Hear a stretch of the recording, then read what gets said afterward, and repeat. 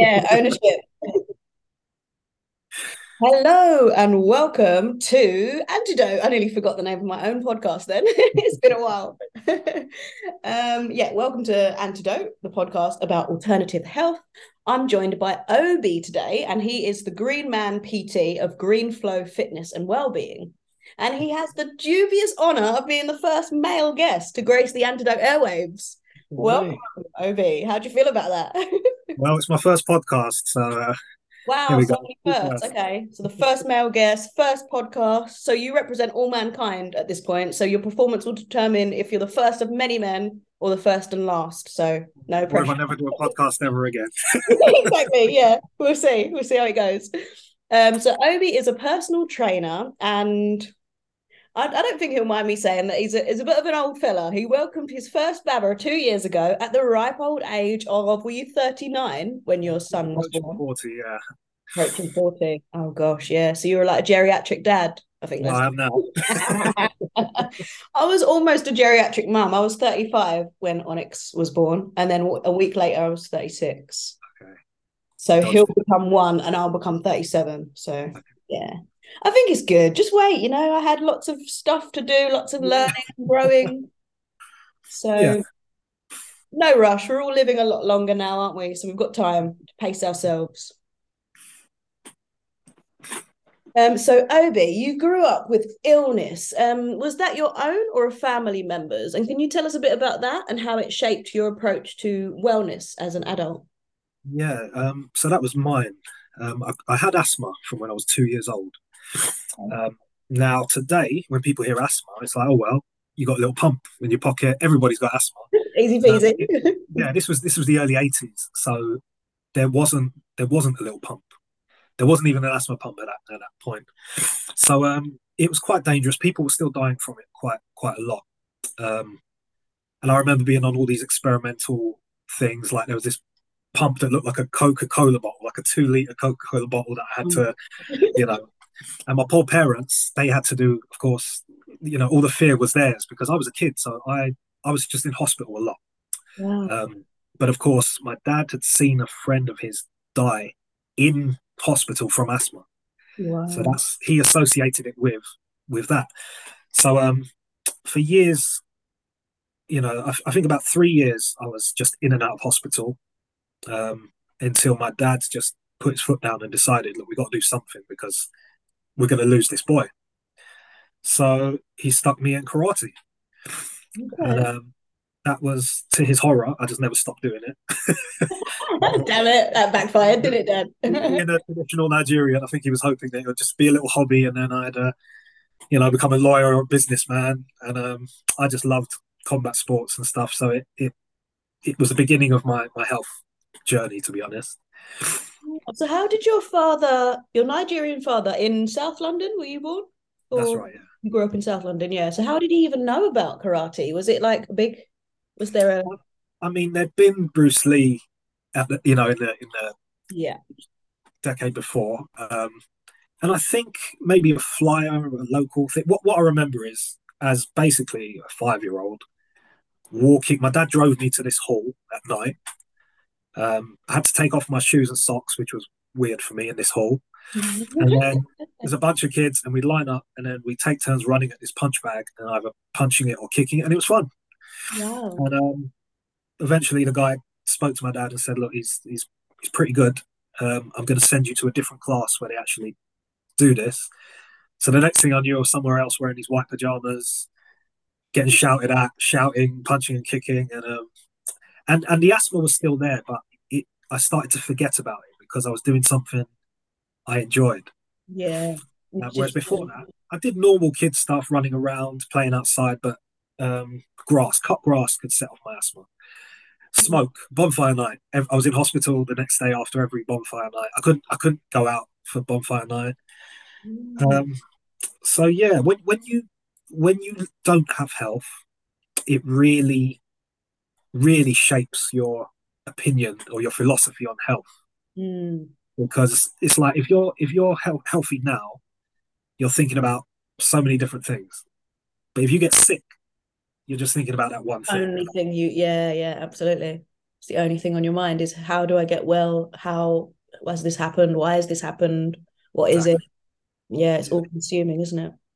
So are you still in touch with your I don't even know what do they call him, a sensei in Yes. karate? No, I wouldn't remember the guy's face or name. No. Since that time, I've probably done about 15 different martial arts off the top of my head. Okay. A lot of them I've competed in or graded in or traveled across the world to Hong Kong or Thailand to train. Um, it's just combat sports and martial arts have always been my passion. I loved basketball when I was a kid. Mhm. Football never really got me, which upset a lot of family. But Yeah, it's unusual. yeah, boxing, wrestling, jiu-jitsu, kung fu, karate, taekwondo. I just love it all. Okay. So do you still suffer with the asthma, or has the treatment got so much better that it's just like nothing to you? I do still have it. Hmm. A lot of people grow out of it. Never had that luxury. So I always keep a pump near me at all times. When I'm training and eating well and looking after myself, it's not really a factor. Hmm. Um, but come like if I get a cold, it can start to work its way down into my lungs, and then it's asthma. And then I was in hospital shortly after moving here, actually last year, Yeah. so, with lung. I think it was a lung infection or something. So Okay. yeah, my Got lungs that are still shaky. vulnerability still going on. Mm. Yeah, it's a really interesting one, isn't it? Because like if you like you say, if you aren't well, that it's so huge. Like a friend of mine has in the last 3 years gone from being very, very fit to having like chronic illness. And she and I met through Buddhism, and like the Buddhist philosophy of like not only illness but growing old and death is quite unique in that it's very philosophical. Like it's seen as something that is teaching us. So it teaches us humility when we're ill, and it teaches us compassion because now we can relate better to somebody else who is sick. So I found that really, that the Buddhist faith and those philosophies to be really helpful when dealing with illness. Is there any faith based thing that you get a lot from? I mean, yeah, Buddhism again. I tend to kind of lean more towards kind of Zen style of Buddhism because Yeah. it's the more contemplative side of it. It's less doctrine, you Mm-hmm. know, scriptures and stuff. Taoism, you can see my logo is very much based on the yin yang. Yeah. Um, and yeah, I mean, in those philosophies, when you're ill, we, especially in the West, we have this tendency to run from an illness. I have this, it's attacking me, and I'm separate to it. Whereas if you kind of welcome this illness as kind of as you say, there to teach you something, you Mm-hmm. become one with it. Now, that doesn't mean let it overrun you, but you can't understand something unless you get hold of it. If you're constantly trying to hide from it and push it away, you're always going to be in conflict with this thing. So it's a strange concept for us over here because that sounds a lot like saying, "Oh, what, you've got cancer? That's okay, let it in." That's not it at all. No, exactly. It's a bit If you have subtle. it, you have it. Yeah, and you have Mm. to know, okay, this is here. It's in my body. It's growing in my cells. What can be done? What can't be done? How do I come to terms with with that difference? Yeah, it's very hard, like you say, because over here that's quite an unusual reaction or response to ill health, and especially with children, sometimes seen as like ignorant or reckless or like backwards because you're going to just let your child like for example not be vaccinated, or just let the cough run its course, or let the fever run its course, like that's dangerous, what if it. But I really agree with you that the body's so clever, isn't it? So if you have a fever, it's because that fever's going to be useful in letting the illness pass through. Or Yeah, how we if you develop. need Yeah, to go to bed really, really early, it's because you're absolutely knackered and your body needs to be resting and asleep so that it can fight all the whatever's going on in its system. So yeah, I totally agree. Do you find with parenting, like, so your child is nearly 2 years old now, isn't they? Aren't they one and a half? So have you found that a challenge in this culture to like parent and adapt to your child's health in the way that you want? yes, definitely. I mean, it's tricky because whatever you think you believe in, when you have to pass that down to somebody, you better start checking it. You better Gosh, start yeah, you tasting need to really know your it. crap if you're going to decline a vaccine or if you're going to, Yeah, and even yeah, then, what, you can okay. only do your best because we don't know. And there's so many conflicting philosophies, even within mainstream medicine. There's so many conflicting philosophies and ideas. There's papers proving and disproving what the other person said.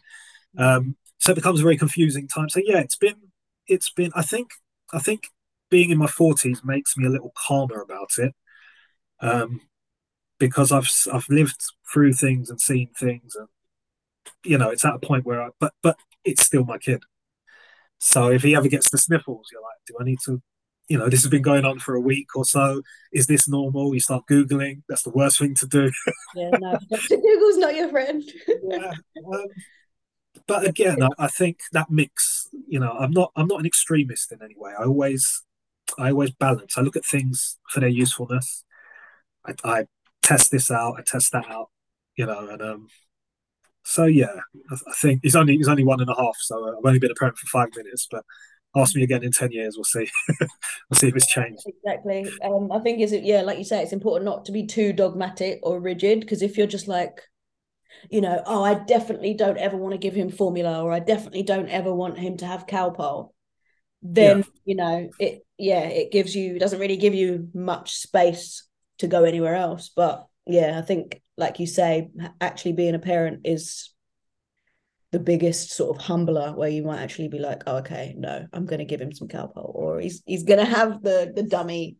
that's right. Yeah, it's happening live. It's live and direct. So it's not. Exactly. Yeah. There's no practice. There's no book. Well done. So I know that you have this important, or you make this important distinction between health and fitness and well-being. Can you tell us more about that? Yeah, I mean, it's only.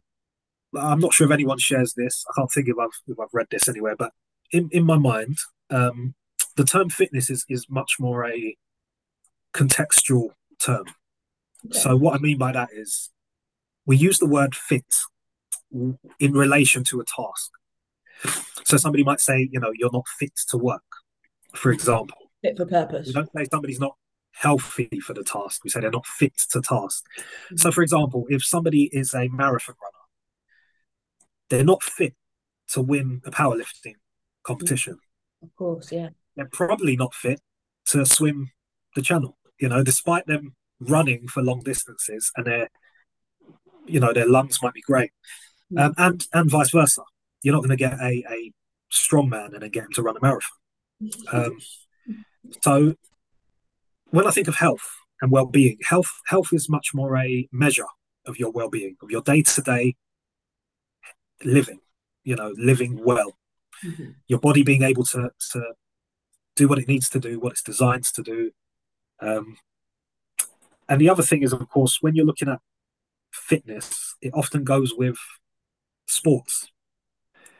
Now, I'm talking about combat sports that I love and grew up with, but I also understand that while you get fit doing these things, they're not necessarily healthy. Like I get punched in the head a lot during the week, and I and I have done most of my life.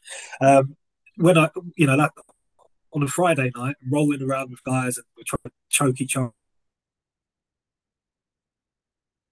rib,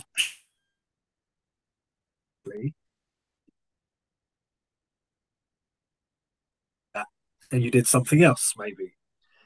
So that's kind of the distinction I run. But saying that, like I was saying about yin and yang, they're not polar opposites. They are related. There's a relationship between them. Mhm. So things like your VO2 max that people like to talk about, that's how your body consumes oxygen.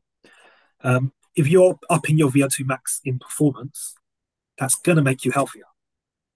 That's going to help your day-to-day living and life. Mhm. But when you look at sports, a lot of people take extreme measures, eating all kinds of things at all kinds of times. Um, their joints are getting put through all kinds of things just to be the best or just to meet that task. I don't want to say that's necessarily conducive to healthy living Mhm. or your day-to-day well-being. That's the physical side. Of course, there's the mental aspect. Yeah. Some people would say the spiritual aspect. Um, so yeah, I suppose that's where I kind of draw the line, and then blur that line back in once I've done it. Yeah, that's really interesting. It reminds me of like when I've had jobs that I I really have they really give me something spiritually, like I'm passionate about it and I want to be there. But often those same jobs tend to be the ones that are so grueling on your physical body, like the long Oh, shift yeah, and like yeah. not eating very much or at the wrong times or doing nights, for example. So yeah, it often seems like you have to forfeit one for the other, and I'm still trying to find a way to get it all in one and still pay the bills. That relationship in all things, balance is my whole thing. The way I train people, the way I look at the world and live life, it's finding balance. And balance is a tricky thing because if you stand on one leg, you're balancing. But all these tiny little muscles are really working to stabilize you. They're trembling, they're knitting together. And that's the same in life. Balance isn't just something you achieve and it's calm and you're on a mountaintop flowing. And, it's something that takes effort to find.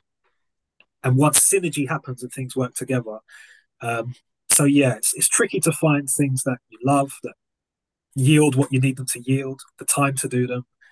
Right now, I sleep about 4 hours a night because my son seems to hate me at night time. Um, so yeah, balance in all things. That's where health really lies. Finding your own balance, which is going to be individual to the individual.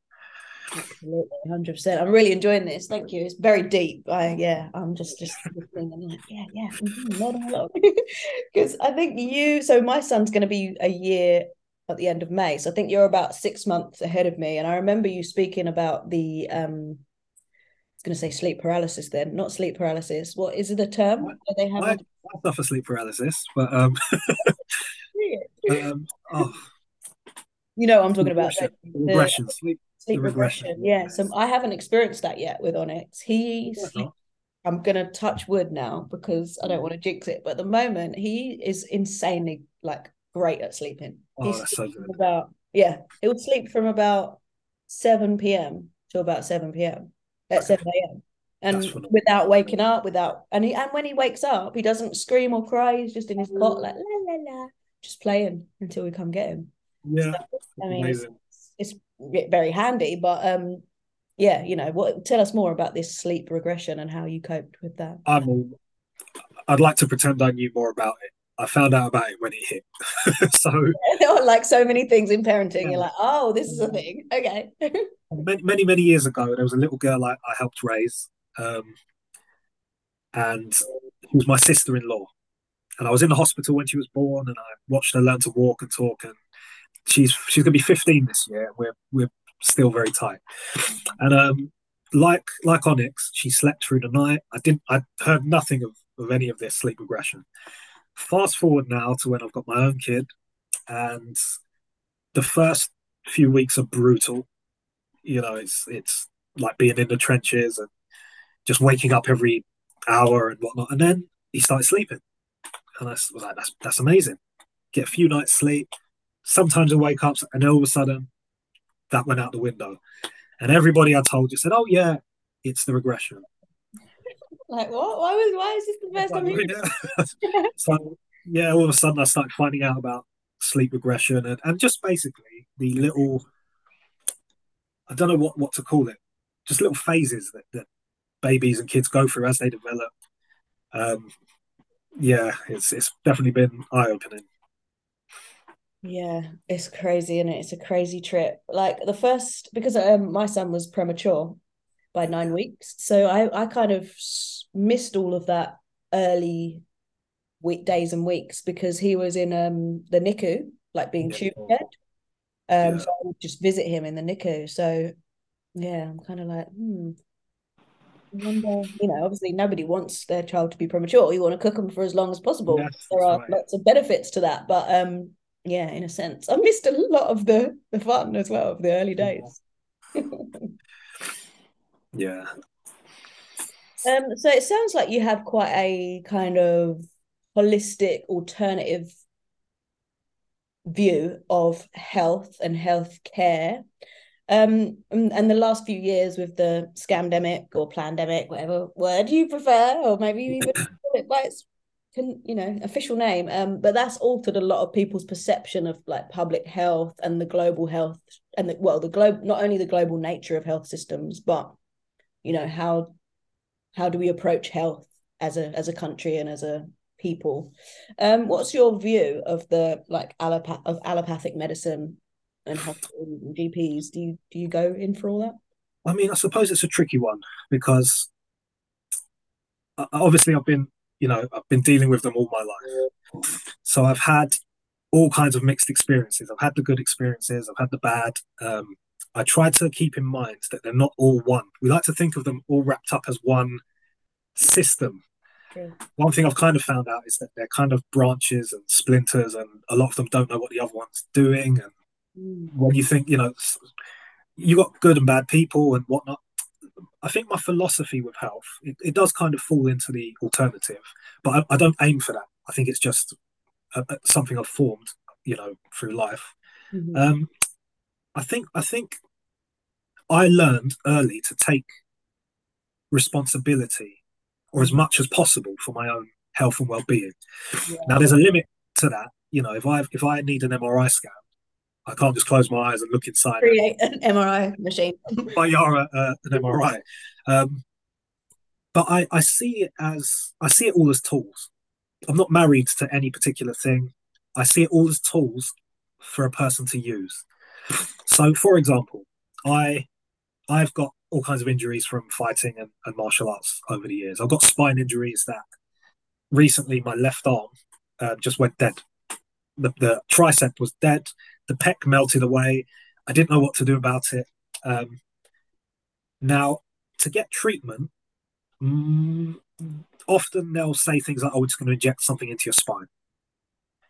I don't agree with it because looking into it, I find that it often doesn't work. It doesn't work for long. It's a little band-aid on something that needs a more holistic approach. But I will go for the MRI to identify the problem to see if I can then find a way to target the problem. So if you just have a pain in your neck and you say, "I'll fix it," you don't know what you're fixing. The NHS, they can take long, they can drag their heels, but I've dealt with it for so long that I know. I think where I say not people, I like to take responsibility for my own health is I have something wrong. I go and see a stranger in a white coat and I say to them, "Fix me." They've never met me. They don't know what it is. And I expect them to get it right. And if they don't, we're livid. We want to sue them. We're angry. We don't trust them. And if Yeah. they do get it right, quite often we forget them.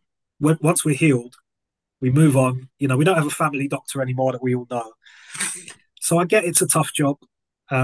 During this whole pandemic situation, I very much kept myself to myself a lot. I was the healthiest I've ever been in my life, if I'm honest.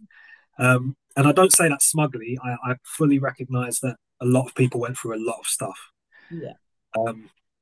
I think what weirded me out the most was how polarized people got about things. Really quick, people picked a camp. Whereas I think what people should have said is, collectively, we're scared, which is fine. I'm gonna have a vaccine because I'm scared. I'm not going to have a vaccine because I'm scared. Because I want to protect my family, because I want to protect my family. Do you know what I mean? So then, but what it became was, "Oh, you're not doing this. You're a tinfoil hat. Oh, you're not doing this. You're a sheep. Oh, we hate you." And I think in the meantime, the NHS were working their asses off, but they're not particularly well funded. A lot of them aren't. Let's be honest. The higher up in the system, I think a lot of the time they don't really give much thought to looking into alternative things. And I don't mean alternative like alternative medicine. I just mean you hear about cancer, you give money to cancer research, they take that money, they put it into chemotherapy. And it's like, chemotherapy is great, it can help. Is there something else that maybe that money could go towards, like preventative medicine, something like that? I just like the word responsibility rather than blame, because blame is it kills a conversation. It's your fault. Dead. Whereas if you say responsibility, it gives you the power. It puts the power in your hands to respond. It lets you know that this thing that you have is important. What are you going to do with it? Do your best. And that's why I always tell people your responsibility rather than fault, blame, and those words that just, you know, chop it down. I hope I didn't ramble too much. I think that No, covers something. I'm just listening because yeah, I completely. I'm just yes, yes. He's a sage. He's a sage. It's yeah. I'm always banging on about not just responsibility in birth, as you know, I'm a birth worker, but radical responsibility because I think because of the systems of labor care and birth and maternity care that we have currently, it is kind of radical to find out what all these esoteric terms mean and to question the midwife and to question the status quo of like, oh, everybody just goes to hospital, everybody just gets induced. If you have a cesarean, it's because it was life saving. So yeah, I'm always talking about radical responsibility, and I think you're right. We need it was a really tough time, wasn't it, the last few years? And yeah, it was a shame that so many of us were kind of clashing when we Yeah, should have been, like you say, just kind of rallying around and being like, this is yeah. really I mean, tough. This is probably the craziest thing any of us have ever gone through so far. right, it's something that fear can do. I Mm. won't say it's something fear definitely does, but it's something it can do. And it, you know, you've seen a dog, if you approach a dog and it doesn't know you and it starts barking, and it kind of got that way. I mean, you're also at the mercy in some ways of medical professionals because they have the knowledge. We expect them to know what's going on, whereas of course this situation was so unique and new. Mm. My distrust of it wasn't really that these people are lying to me. That my distrust was really like, how do you know with something so new? Yeah. How do you know what works and what doesn't? And clearly, looking back, a lot of people didn't. I don't blame governments for dropping the ball a lot of the time, because if they were doing something they thought was right, okay. Um, but I think a lot of people took their own responsibility, um, and did what they thought was right. And I think when you condemn people, or try to demonize people for doing that, that's where I get a little bit shaky. Yeah. Yeah. I was just thinking back to the start of your reply. It made me think of the mental health care because I feel like that is one area where, oh, that's right. So you were talking about oh God, it's gone again. But basically, with mental health, it's very unscientific, I think. Oh, that's right. So when you were talking about you going to someone and just expecting them when they've never met you Yeah, to fix somehow me. fix you, I think with mental health, there's a lot more of that because it's quite unscientific. So this is one of my massive bugbears is about the whole chemical imbalance term that's just bandied around in mental health, and it's like they never tell you which chemical, they never tell you like which part of the brain it's supposed to be getting produced and circulated to, but yet they say, oh, but if you take this pill every day for the rest of your life, that chemical imbalance is going to sort itself out. And it's like, what are you Yeah, talking? Clearly not. Like, if you yeah. can't tell me more about why you're suggesting a course of treatment, then I'm definitely not going to be taking it, and certainly not for the rest of my life. I mean, that's a perfect thing. So I myself am diagnosed with depression, um, which I think started maybe 2015. Okay. But if I'm honest, if I look back in life, I can see that there's been times in my life. And the thing is, when people hear depression, like you say, it's still a term that people are not quite comfortable with. You Mm. do get a lot of people that are like, well, everybody gets a little low sometimes. Yeah. What they're ignoring is the intensity and the duration of the symptoms of what somebody's feeling. Mm-hmm. Everybody gets a little tired sometimes, but we're not narcoleptic. We don't drop off, when we're walking down the street. Yeah. So when I went to an NHS doctor about it, they were absolutely amazing. They sat down, they said, right, here's, how do you live your life? Um, I spoke to them about training, and they said, right, we'd recommend you don't take any medication Wow. because, Really because, unusual. but they said, that's only what we recommend based on what you've told us, because nobody wants to get in trouble. They said, if it's something you feel you might need, Mm. we'll send you some literature. And that's really what I needed. I wasn't going to tell the doctor. It's something at that time, at that point, I've been going through a lot for a while. And it's only when it reached a certain point, I said to her, look, I'm just telling you because you're my doctor. So I've done my part. Mm. I've told you. I don't want something to happen at some point and people say, oh, well, we didn't know anything, so we couldn't have helped you. So yeah, I think that's what made me look for alternatives to dealing with it because, like you said, I'm a little bit scared of taking something, having it alter my actual brain, which is the machine I view my mind and my soul operate through. Would I feel different? And would I be able to identify difference? It's there's so many drugs that we're told to stay away from. Mind altering substances are mind altering substances, and I'm just a little dubious about what you're getting yourself into. But saying that, I know people that have taken them. They've done very well from them. They were at such a drastic place that helped. For me, I'm still a depressive, I suppose.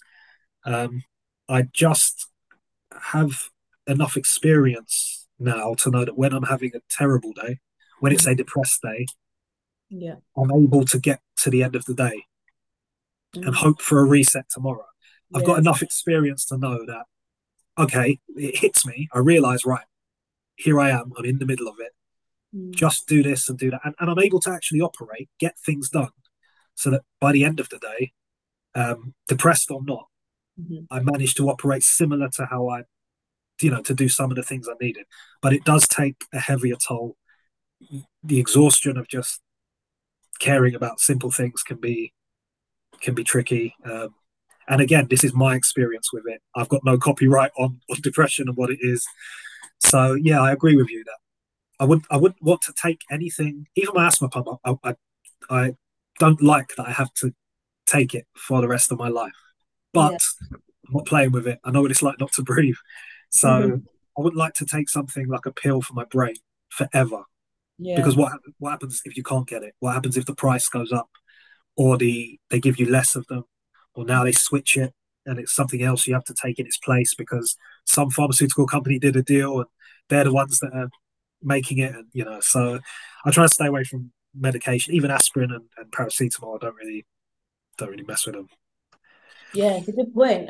Especially when you look at like the states where the big farmers, like, kind of where it lives. Yeah, that's a good point about, what if they just jack the prices right up, or if they They pay for discontinue that. the one They that you've really done pay. to Yeah. rely on. Yeah, it's scary. But yeah, like you say, it's really such a beautiful lesson. Like it's a horrible lesson to have to learn. But what I got from what you were saying there is like it's giving you this sense of care for yourself, just to be like, yeah, this is going to be a shit day, but tomorrow's another one. So just do what you can, go to sleep tonight and try again. It's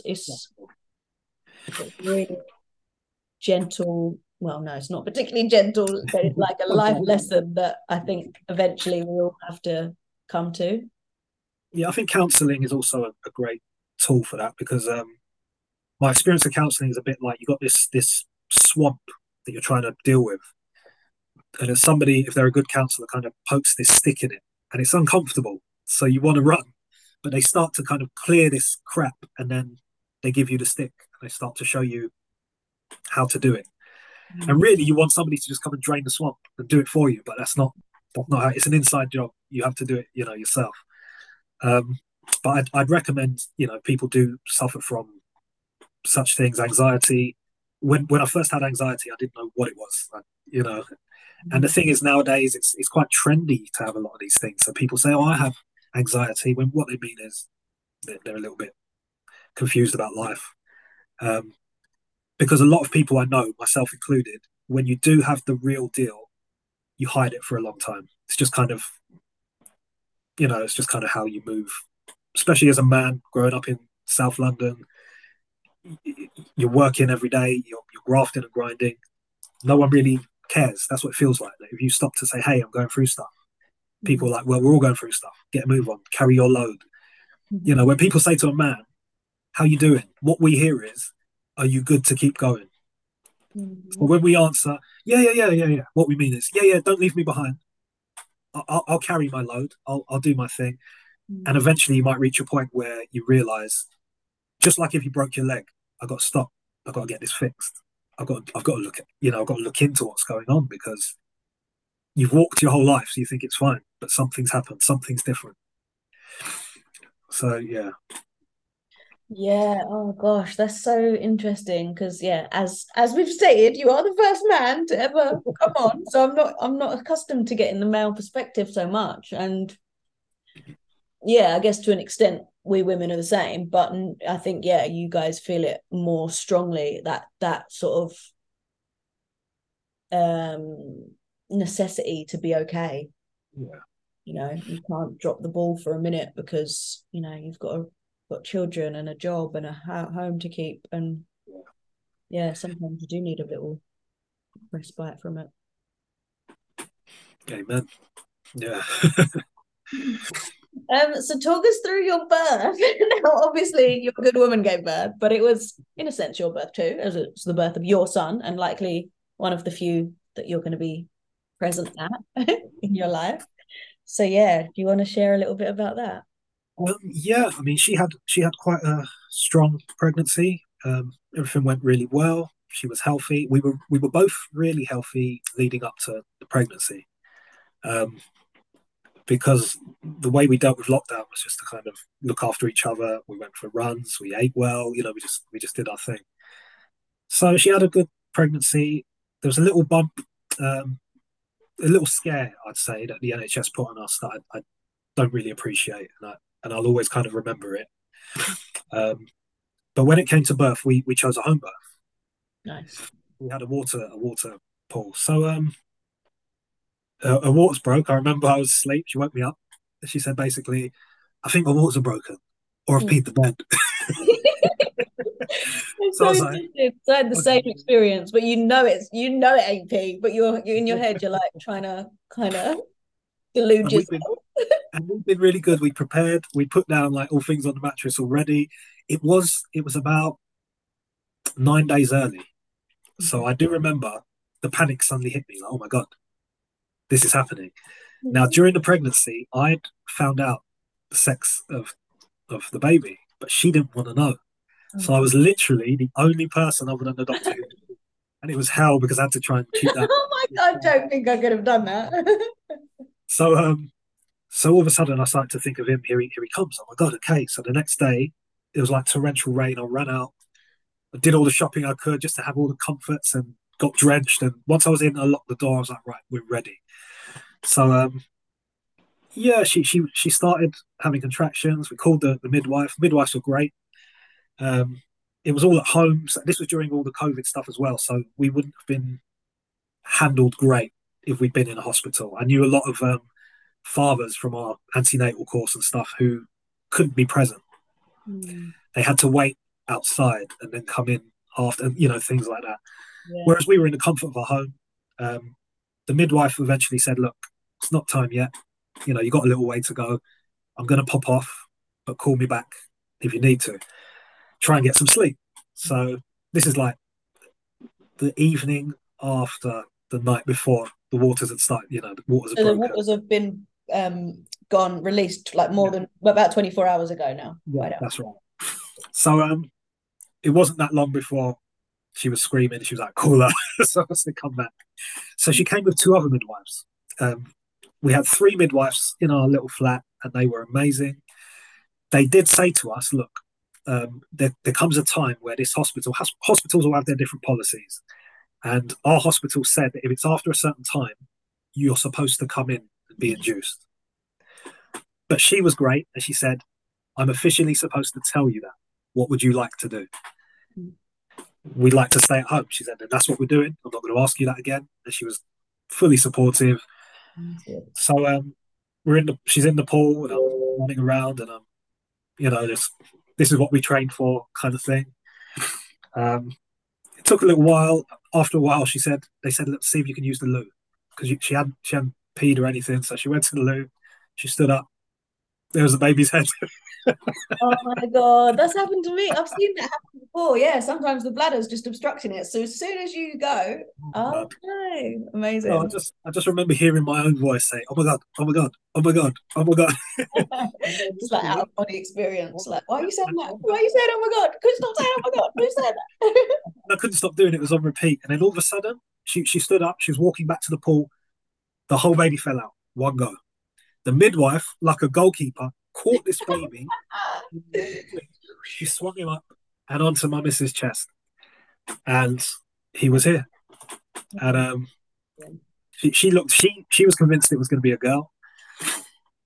Because I knew the gender, I already knew his name because we'd agreed on some of the names. So I said to her, Ike, Ike is here. Ike in my dad's language means strength. So my son's name is Ikenna, like my name is Obinna. So Obi means heart, Na means father. So my name is Heart of the Father. So he becomes strength of the Father, and Oh, that's it. He was here. I that's remember lovely. I remember not feeling like all the emotions people said you'd feel. Mm, I didn't really have those. okay. Not the way they were described to me, and I didn't quite expect to because I didn't have them yet. So I didn't know if they'd suddenly kick in. I Mm, do remember when he first cried, it hit me just to hear his voice. Kind mm, of knocked me, and I felt a little tear. yeah, But really, my whole thing was: is she safe? Is he safe? Are they okay? Is mm, he healthy? What do we do? Rather than I didn't feel that rush of emotions. I loved him because he was mine, but I yeah, didn't know him. I didn't know this, you mm. know. Whereas now he's my little guy. He's everything. So I I didn't think feel that. it's almost. I think it's almost better to let it build and grow gradually because Yeah, it could be so overwhelming to have it yeah. all. And sometimes I feel like that now. Sometimes I love him so much, I don't think I can hold it. I don't think I can do this. It's too much. I love him too much. Um, but yeah, he was here, and then the midwives hung around for a little while. There were some stitches that needed doing, and then after a while, they said, "Look, see you later," and they were off. And that's when it got scary because it was like, Uh-oh. Has he changed nothing? Has he pooed? Has he weed? and I've looked after babies and children all my life. I've got nephews, but it's the first time where you have that feeling of when is somebody going to come back and get this baby, and then you realize no one's coming to get this baby. It's you. That's Yours? Like, yeah, forever. Yeah. so yeah. That was to be honest. I mean, I didn't have to go through the pain of it, but the experience was all at home, and it was to me it couldn't have been smoother and nicer. My missus is an absolute soldier. She was amazing. Um, and yeah, she showed me very soon after he was born. I realised the difference between a father and a mother, and we're not equal. We're not equal at all. Watching her cry while she breastfed without sleep, and I looked at her and I was just like, nah, this is a whole. I thought, we're 50-50 on this. I mean, it was a whole different. It was a whole different. I realised that I'll never sacrifice because I can't. It's not what I'm designed to do. It's My different. sacrifice comes in different ways, yeah. But it made me think about my own mum, my own dad, things I hadn't really considered. I'm very close with my parents to this day, but I hadn't really considered just that primal attachment. Often, flashbacks to me being a child and a toddler. One of my first memories is my dad's hands, my dad's big hands, patting me on the back to get my asthma cleared, things like that. Mm. Um, but yeah, it's been a trip. It still is. Every day is different. They just keep changing. You hear all this when you're not a parent. You hear all these generic things, but now they have so much meaning. You know. Yeah, it's just inexplicable, isn't it? You can't Yeah. describe it because yeah, until you know, Yeah. you don't know. Oh, it's a lovely tale though. Like have you got any personal mythology around it? Like I have quite a my son's birth has quite a strong storytelling element to it. Do you have any of that? Um, I don't know really. I mean, like I said, my dad's was born in southeastern Nigeria, um, and my mum's family are from northeastern Scotland. There's a lot of folklore, mythology, cosmology in both cultures that I was raised with quite naturally. So, for example, when I was born, it's believed that in my dad's culture, the original religion is called Odinani, and in this tradition, we believe in reincarnation, and not quite like a Buddhist. Um, it's not like you can become a dog. It's believed that human soul comes back as a human. Okay. A dog's soul will come back as a dog, and a tree will come back as a tree. But often a human will go back into the same family, and they might even give you a hint before they die who they're coming back as, or you know.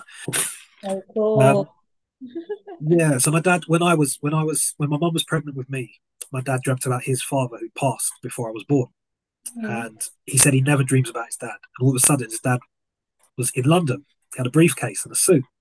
Okay. And my dad said to him, "Oh, what are you doing here?" And he said, "Oh, I'm going to be living here now. I've got a job here." And then I was born. Mhm. And it's now believed, I didn't realize how widely in the family it's believed that I am the reincarnation of my grandfather. So Okay. I didn't quite attach the same to my son, but I watch him because I've lost all my grandparents before he was born. Um, my parents have had health issues, and there was quite a big scare before he was born with my dad, which really took on some of that. But yeah, I don't think it's quite. I can quite call it the same as what you've described. Oh, okay, but maybe in the future you might discover who he is. Yeah. And so is that why you chose the name that you did, or was that a family name, the father element? Yeah, my brother's called Ugona, which is pride of the father. Um, So you're all something of the father. yes, not my sister. My sister's Adama, which means like the first daughter of beauty with beauty, beautiful oldest daughter. Um, so I suppose I wanted to. My sister didn't give my nephew an Igbo name. My brother didn't give his son an Igbo name. I love my Igbo name. I love my culture. So for me, I knew I'd want it. If it wasn't gonna, if my missus didn't agree to a first name, it's going to be his middle name. It's going to be something. But we just both loved the name. Obviously, a lot of people think it's vain of me to call my son Strength of the Father. But in Igbo culture, it's not. Nothing is simple.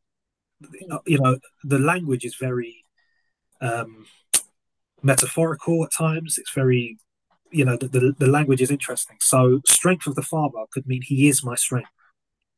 He, Mm-hmm. he is the strength that I hold. It could mean he has my strength. The term father could mean God, so it could be a way of saying it's the strength of God. So Yeah, I just liked it. it's not just Yeah, a big up. It's not just a look, exactly. look how strong I am. But he is going to train martial arts. I had his boxing gloves and his jiu-jitsu gi long before he was out of the womb. Really? And It's is all he put taken away. to it?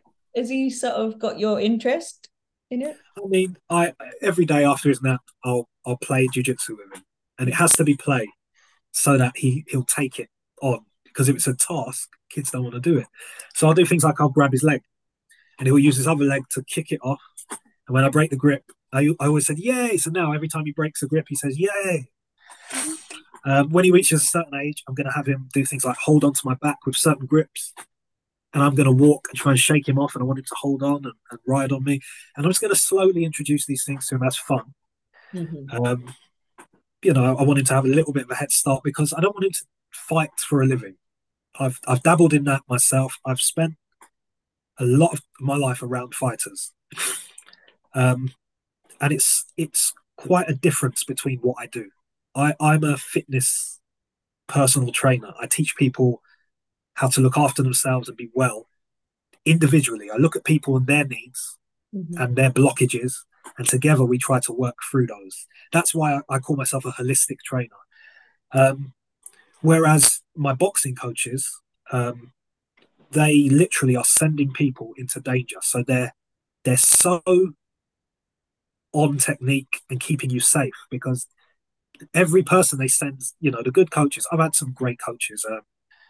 I recommend if somebody wanted to box and they live in London, Mm. go see John Duron. Um, Okay. Absolutely amazing boxing coach.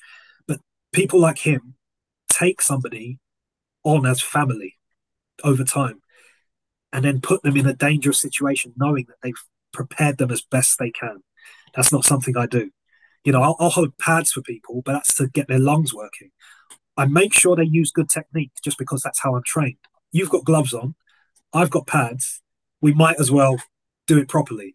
Mm. But if somebody does drop their hands and they're a 70-year-old man, I'm not expecting him to get in a cage or in a ring. I'm trying to get his lungs going. Yeah. Whereas, these coaches I've worked with over the years, if you drop your hand, they'll be livid because you're putting yourself at risk. Mm.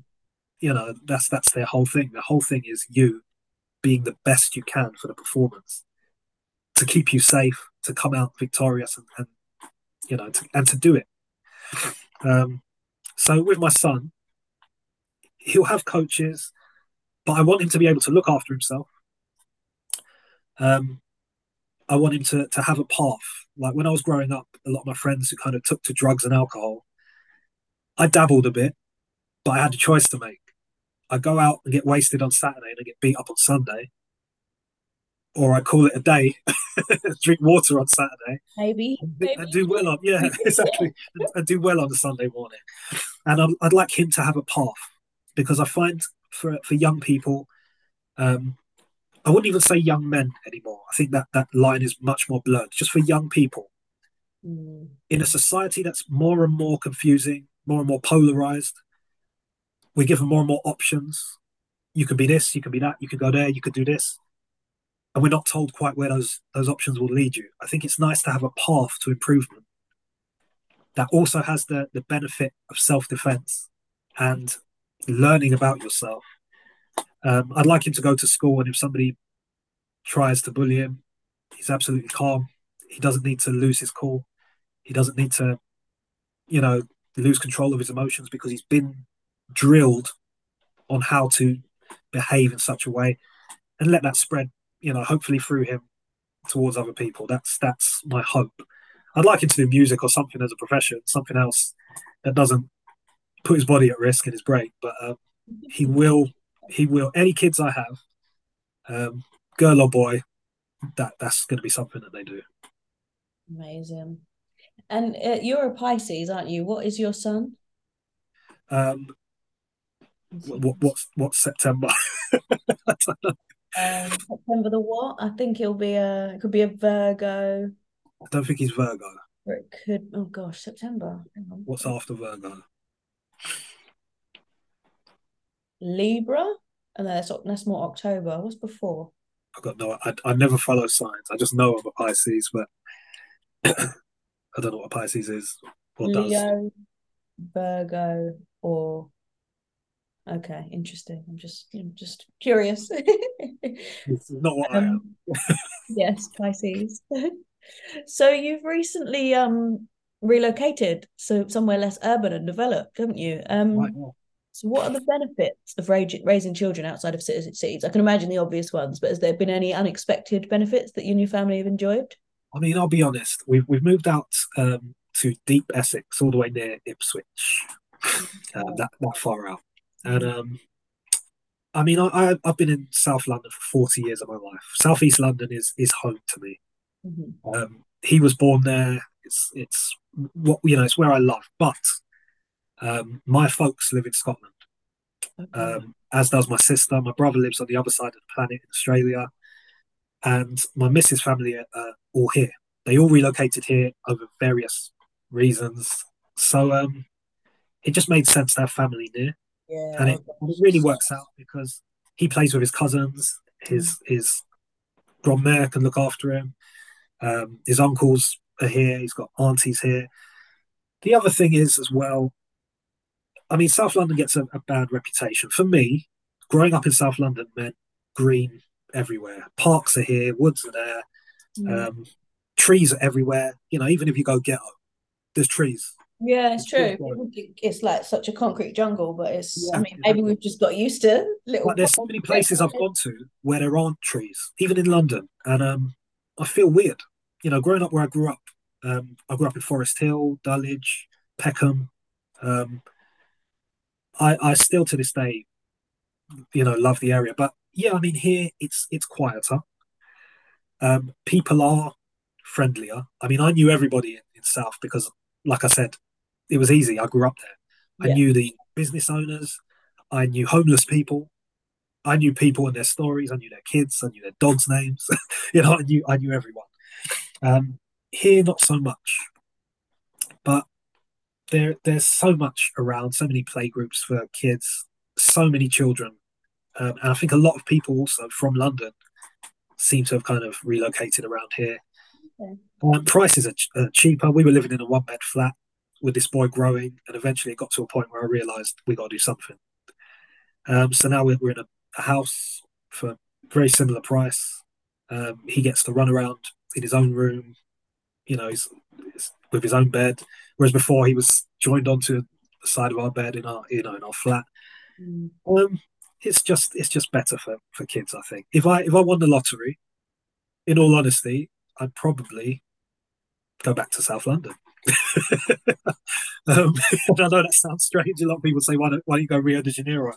Um, but it's a spiritual home for me as well. It's like I said, it's where I spent all my life and all the good and bad experiences I ever had.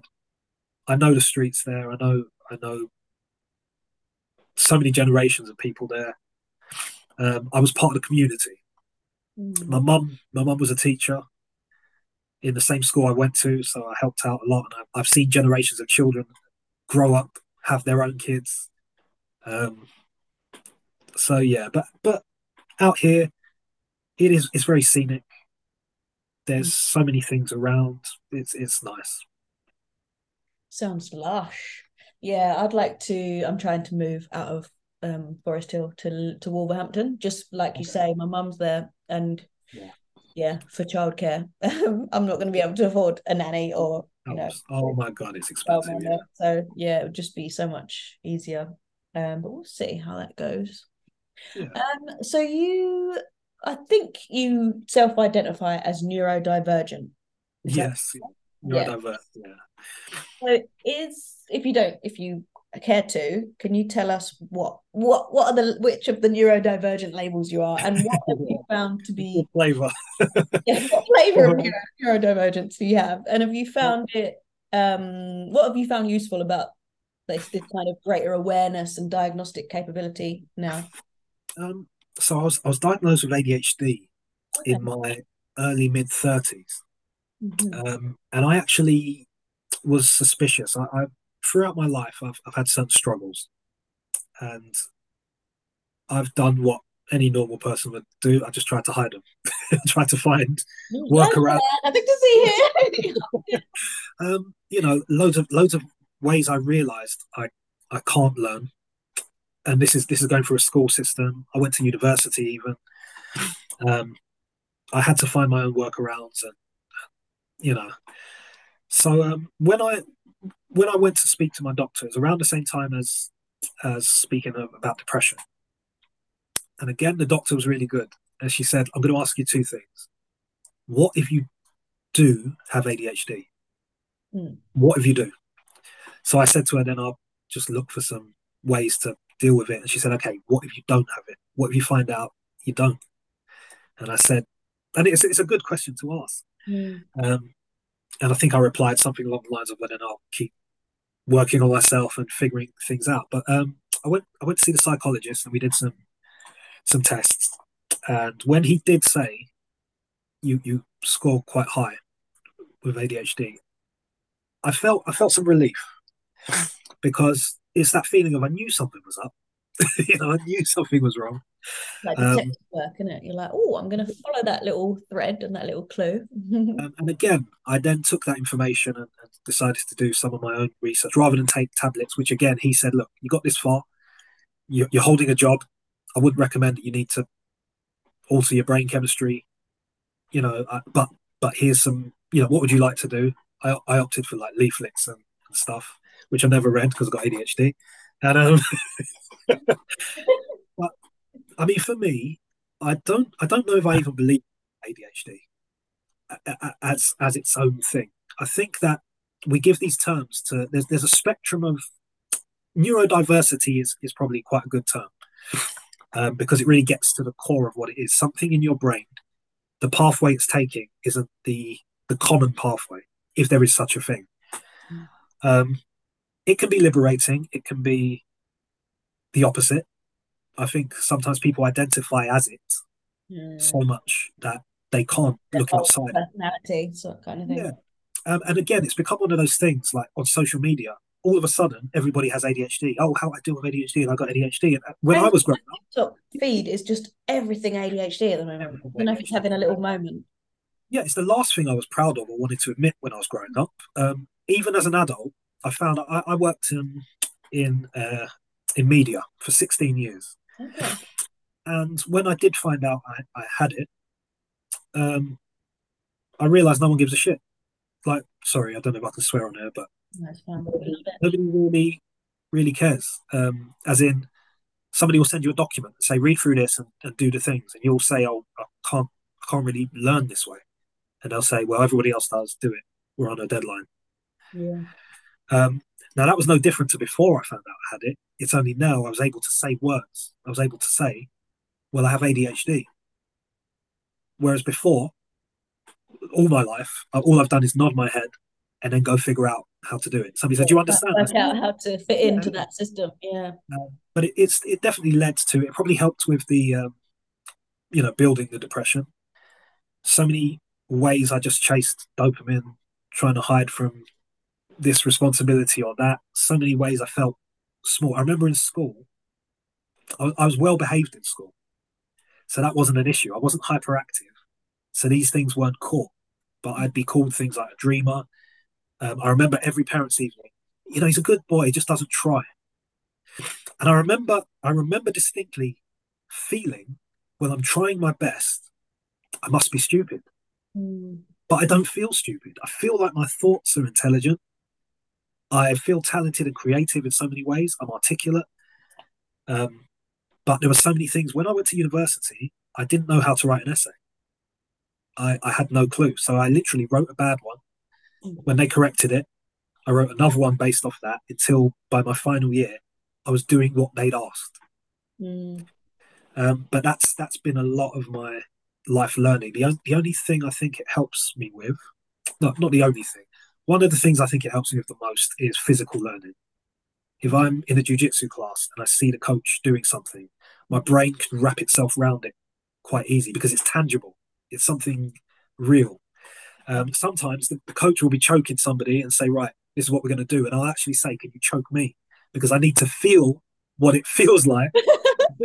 I think a lot of people look at me like I'm crazy, but I need that tangible, visceral way of contact, because then when I put it on somebody, I'll know I'm closer to getting to what it's supposed to be. Um, so when I hear these terms like neurodiverse, I think it's just this spectrum of behaviors that we've developed. I'm thinking like if I was in, I don't know, thousands of years ago in a tribe, I'd be pretty useful. I spot things before they happen. I'm not Jason Bourne, but I often spot things before they happen due to pattern recognition. I catch small things. I hear everything to the point where it's hard for me to sleep because I can hear noises far away. Um, you know, these things I think can be useful in the right setting. The only difference is if you're in an office reading emails, it might not be the right setting. And again, I know other people with ADHD. There's another personal trainer I know. He has it so severely, he has to take tablets. And he is a jittery mess. If not, it really needs to, I'm not that, I'm not that side of it. But for me, to this day, I struggle with things that are non tangible. I find it easy to read a book. I find it hard to read off a screen. Passwords, I've never remembered a password in my life. The second I make it, I write it down. I've forgotten where I've written it down. Top I tips, lose just have the same one for everything. Works for exactly. me. I lose everything. I misplace things, I mean, I literally have something that I've got two earbuds and I've lost one. So then I go on this mad dash looking for it, and I find it, and the other one's gone. And it's that's just my brain. That's just how it. My poor missus has to put up with it. She has to know what's going on. She has to do the heavy lifting on that side. Um, so yeah, I think for me, it's again, it's a term.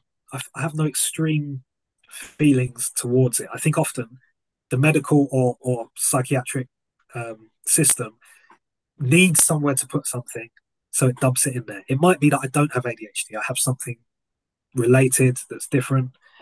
Um, I've met a lot of people now that, and I train a lot of people who learn differently, and it's helped me loads.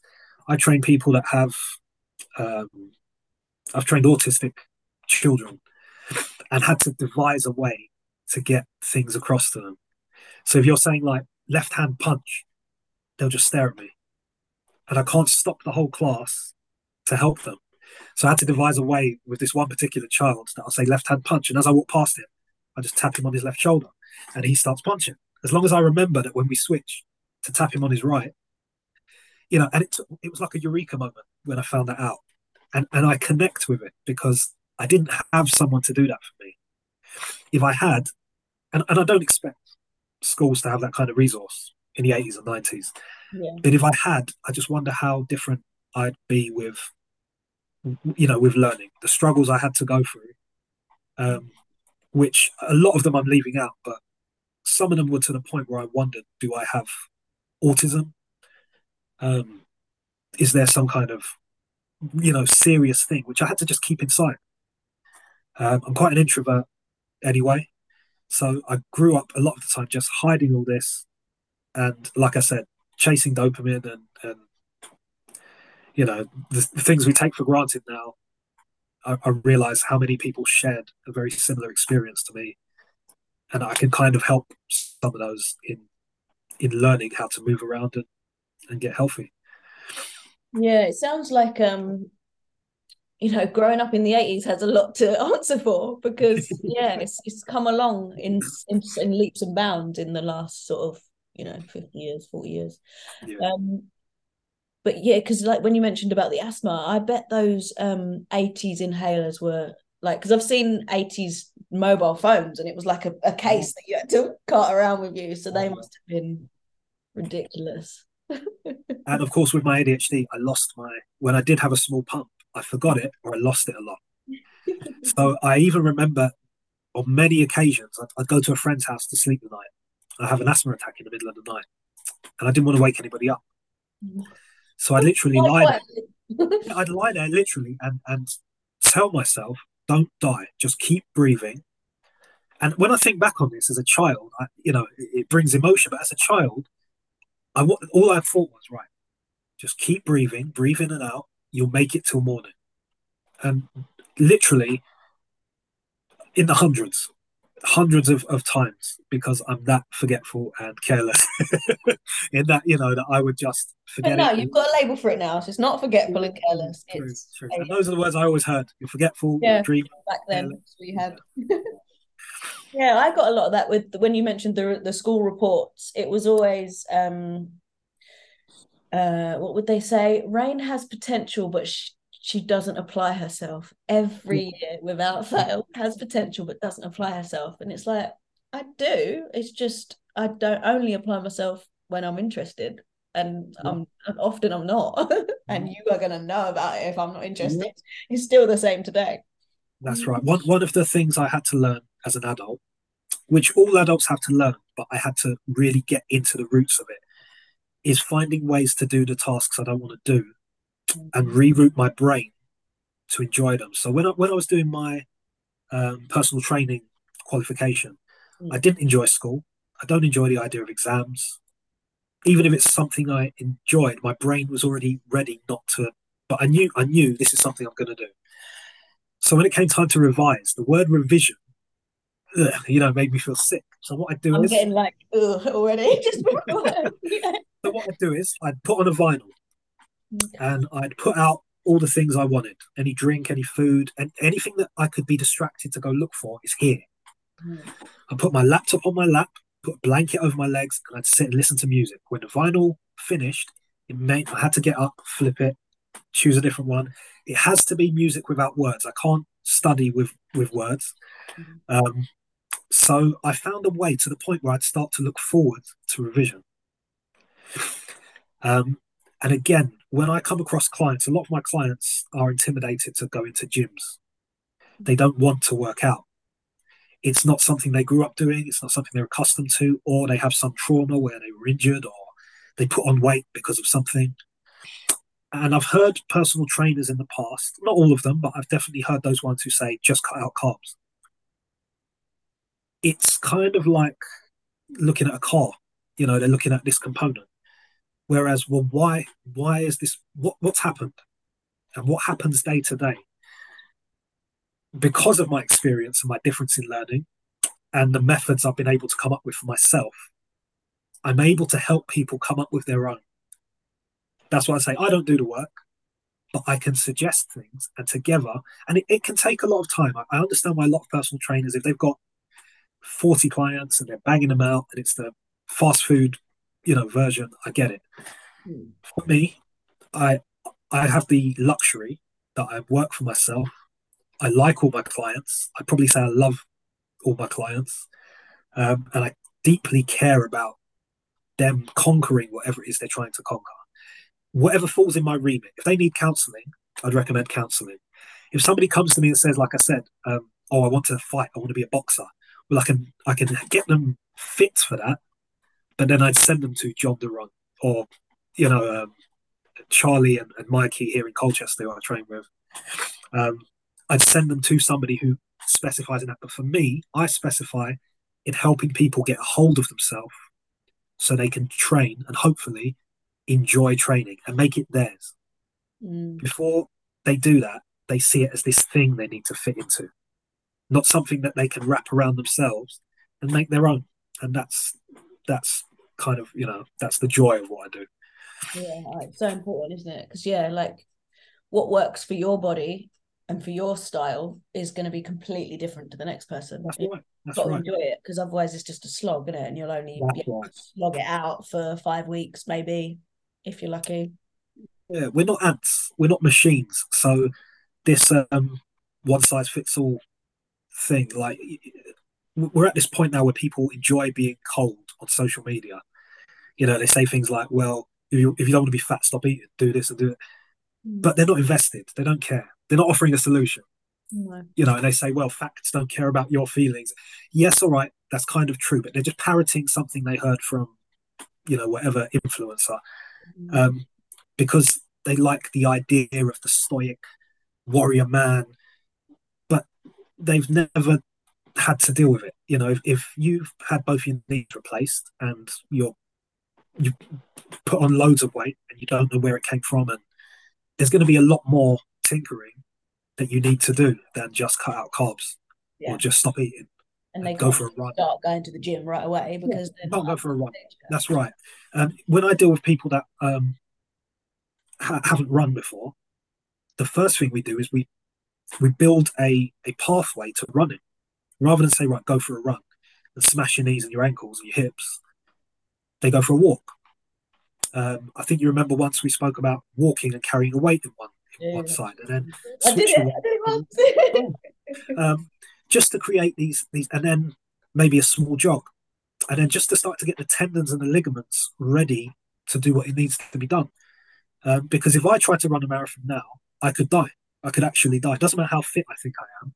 Mm. I'm not fit to the task.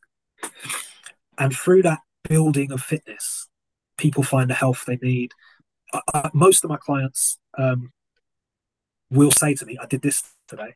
Not something I asked them to do, but "Oh, I did this today. I went for a run today. Oh, I've been doing this. Oh, that thing we worked on, I've been doing it. Oh, I've been doing." That's what I want to hear.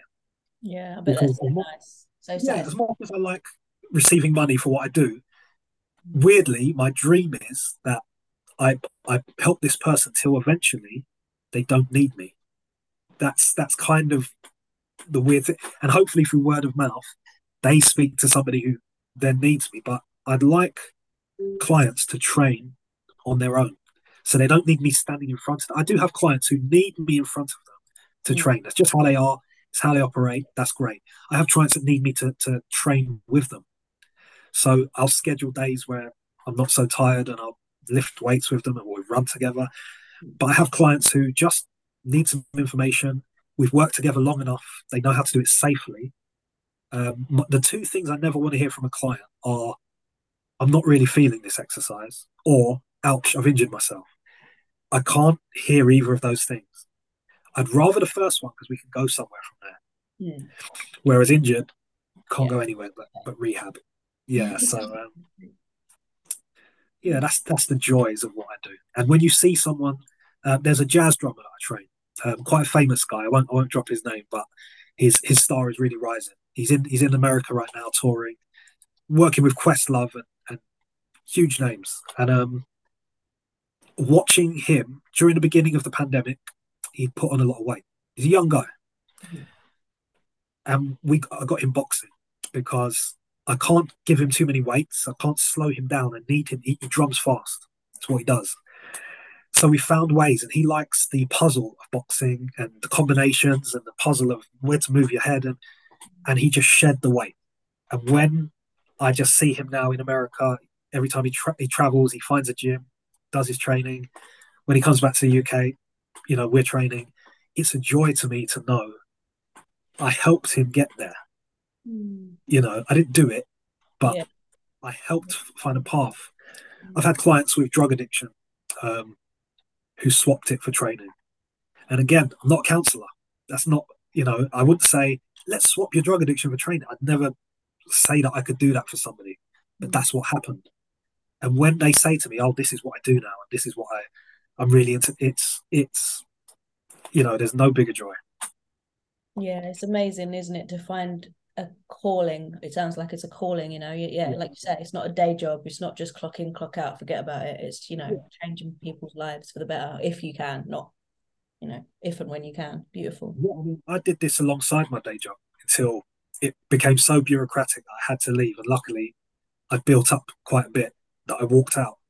Yeah. Whereas everyone was scared to walk out because I understood they had mortgages, they needed money. Mm. I'd seen this coming and I'd set this up.